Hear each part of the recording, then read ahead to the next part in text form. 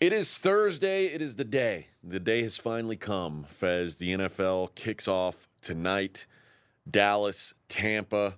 What are we up to? 8.5 still, or have we touched 9 yet? 8.5. Not that it matters much. I wonder. A lot of 9s out there. I think it's mostly 9 at this point. Do you think that, and this is RJ would probably know better than you, maybe the guy who talks about the dastardly bookies. Do you think eventually we're going to see where books just stop giving out 8s and 8.5s for teaser reasons and just make it go straight to 9? Yeah, teaser protection makes complete sense.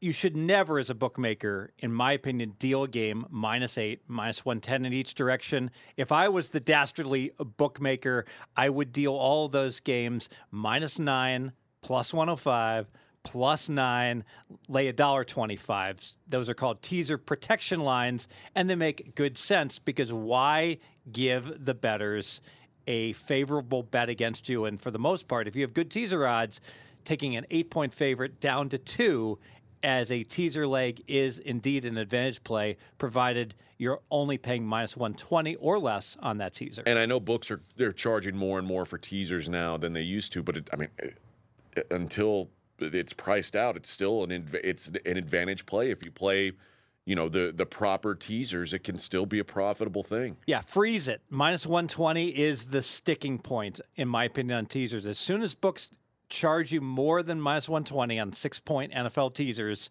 you can no longer beat them for the most part. So that really is the point that the advantage players would stop playing in them, and the database would agree with that. All right, let's get into tonight's game, the Cowboys and the Bucks. You have a prop play for this game. Yes, Zeke Elliott, I am going under 54 rush yards. Now, if you look at Zeke's year average that the books have put up, they're expecting him to run for 1,100 yards. That's about 65 per game. So what am I doing going under 54 when the bookmakers are aware that this is a tough matchup and they've lowered his number? Well, they haven't lowered it enough. If you look at that Tampa Bay rush defense, it's awesome. Last year, held opponents to the lowest rush yards on average per game, 82. That's about 30% less than NFL average. So if I took that 65 number that we expect on average for Zeke and lopped off 30%, now all of a sudden I'm down around 50. Already, this looks to be a pretty good wager under 54.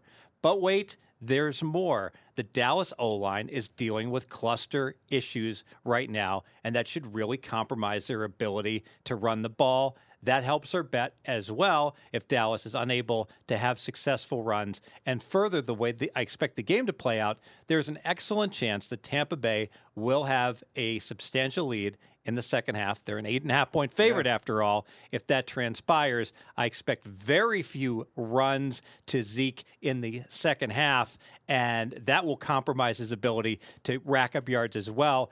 Add it all up, Zeke Elliott under 54 rush yards. Mackenzie, you said you had something on Zeke tonight as well, huh? Yeah, I like his over in receiving yards. Repeat handicap, ditto. Offensive line, I expect to struggle. And how to counteract that? I think McCarthy and the boys will think quick passes to their probably most athletic skill position player. Okay, now the lines have gotten to the point where, and honestly, it feels to me that game feels like either Tampa or pass, which I don't want to play Tampa now that the number's gotten where it's gotten to. I can't, in good conscience, play Dallas. Really, at any number that's not 10. And I, in good conscience, can't play Tampa because I had all summer to lay 6. Exactly. 6.5, 7, 7.5, 8. So it sounds like props are the way that most sharp people are going to be attacking this game tonight if they didn't get in already. Yes, or they can certainly play the teaser because when you're capturing that 3 through 7 corridor, it's so valuable that I have no problem at all with the Tampa teaser, even at the current number. In fact, I like it. And there's several good tease options. If you like the Colts, teasing the Colts up is a good one. You could tease them through 3 and 7. I'm going to disagree. Okay. And here's why. The Colts line against Seattle is not 2.5. I would say it's 2.75. It's been going back and forth between 2.5 and 3. If I'm going to tease through 3 and 7, You want a full. I want a full Monty on the 3 where I'm not starting at 2.7 or 2.8. I want to start at 2 or 2.5. And so because of that, the 3 that really fall into the bucket of advantage teasers, the Rams would probably be my favorite. Minus 7.5 down to minus 1.5. The 49ers, minus 7.5 down to minus 1.5. Don't like that quite as much. The road favorite's a little less dependable historically to cover that teaser. Or certainly the Washington football team, if you have +1, tease Washington up. Now, if you do play the Washington teaser, you got to get Washington up to +7.5. So you have to play a 6.5-point teaser if that's the case. Can't be teasing a team up to +7. Need the 7.5. Is there value in teasing down to, like, for instance, the Chiefs, who are 6 right now, teasing them down to a pick 'em? No, and here's why. Essentially, whenever you're playing a teaser, you're playing a 2-team alternative spread parlay where if you're laying minus 120, that's like laying minus 280 on each one of the legs individually.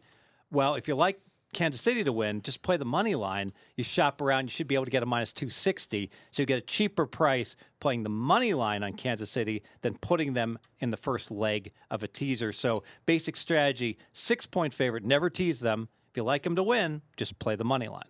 There you go.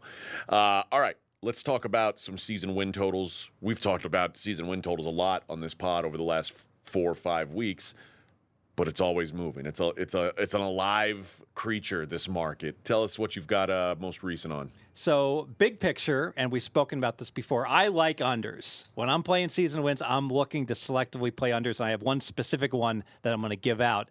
The reason I like unders is that everyone else, the public, they love to bet overs. People like to bet on their teams. It's week 1.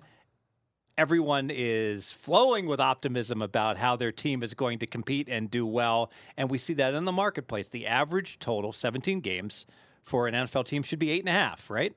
It's not. It's 8.6. So it's the VIG adjusted basically is minus 120 to the over on average, even money on the under. That's how I get to the 8.6. But there's more. Teams can tie in the NFL. We saw Philly and Cincy tie last year. In fact, we've averaged 1 tie per year the last 4 years. So I can make the case that the actual average should be below 8.5 and more like 8.45. That sounds trivial, 8.45 average versus an 8.6.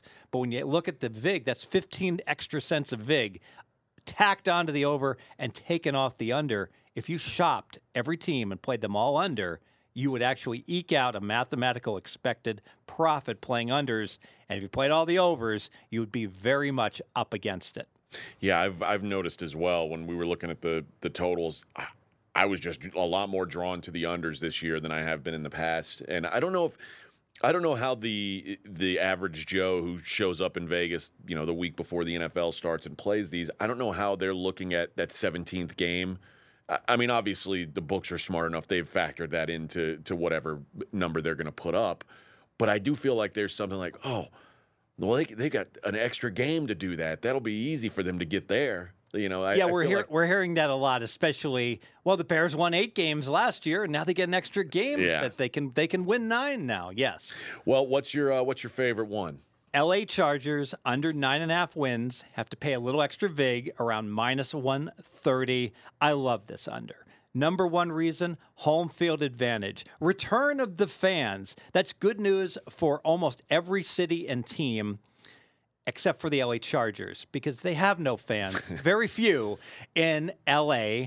LA is really, I would say, a Raider town and somewhat of a Rams town and a Lakers town, but certainly not a Chargers town. So maybe a Trojans town before you get to the Chargers. Oh, no question. And now Bruins as well as they're playing. So because of that, the games at home, the Chargers are better off, I would say, with no fans in the stands than having all of their the opponent's fans descend upon their stadium and take it over. So that's a negative, allowing fans in the stands at home. And obviously, it's also a negative having to go to hostile environments on the road.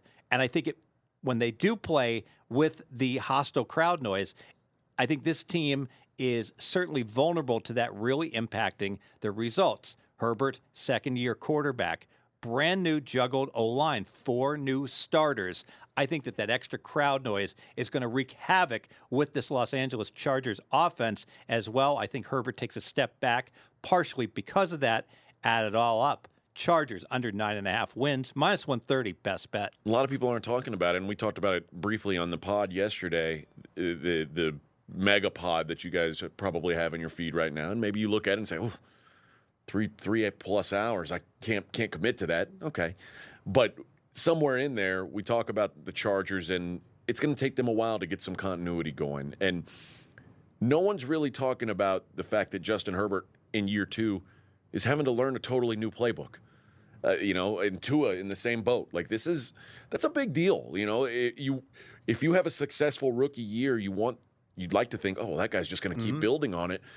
These are young quarterbacks now being asked to basically forget everything you learned and learn this new offense.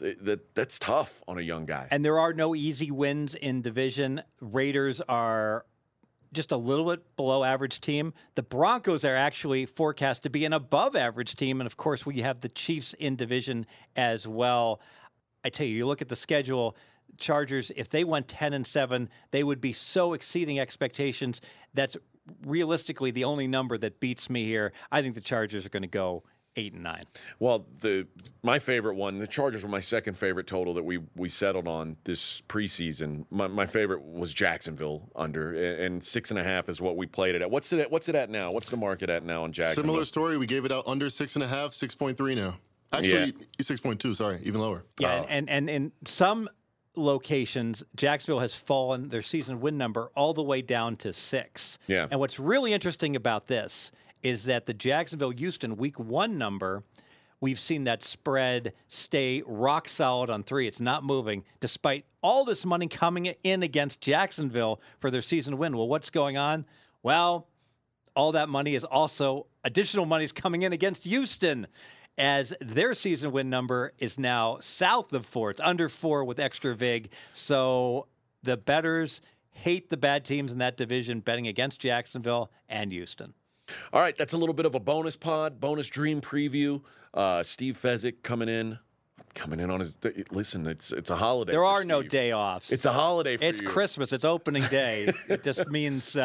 Just means more work. You know what? I'm humbled that I get paid to be able to do this, to just watch and bet on sports, and opening day is always a special day. Life ain't bad. Steve Fezzik, thank you. Thank you to the audience. Thanks, McKinsey. We will talk to you guys next time.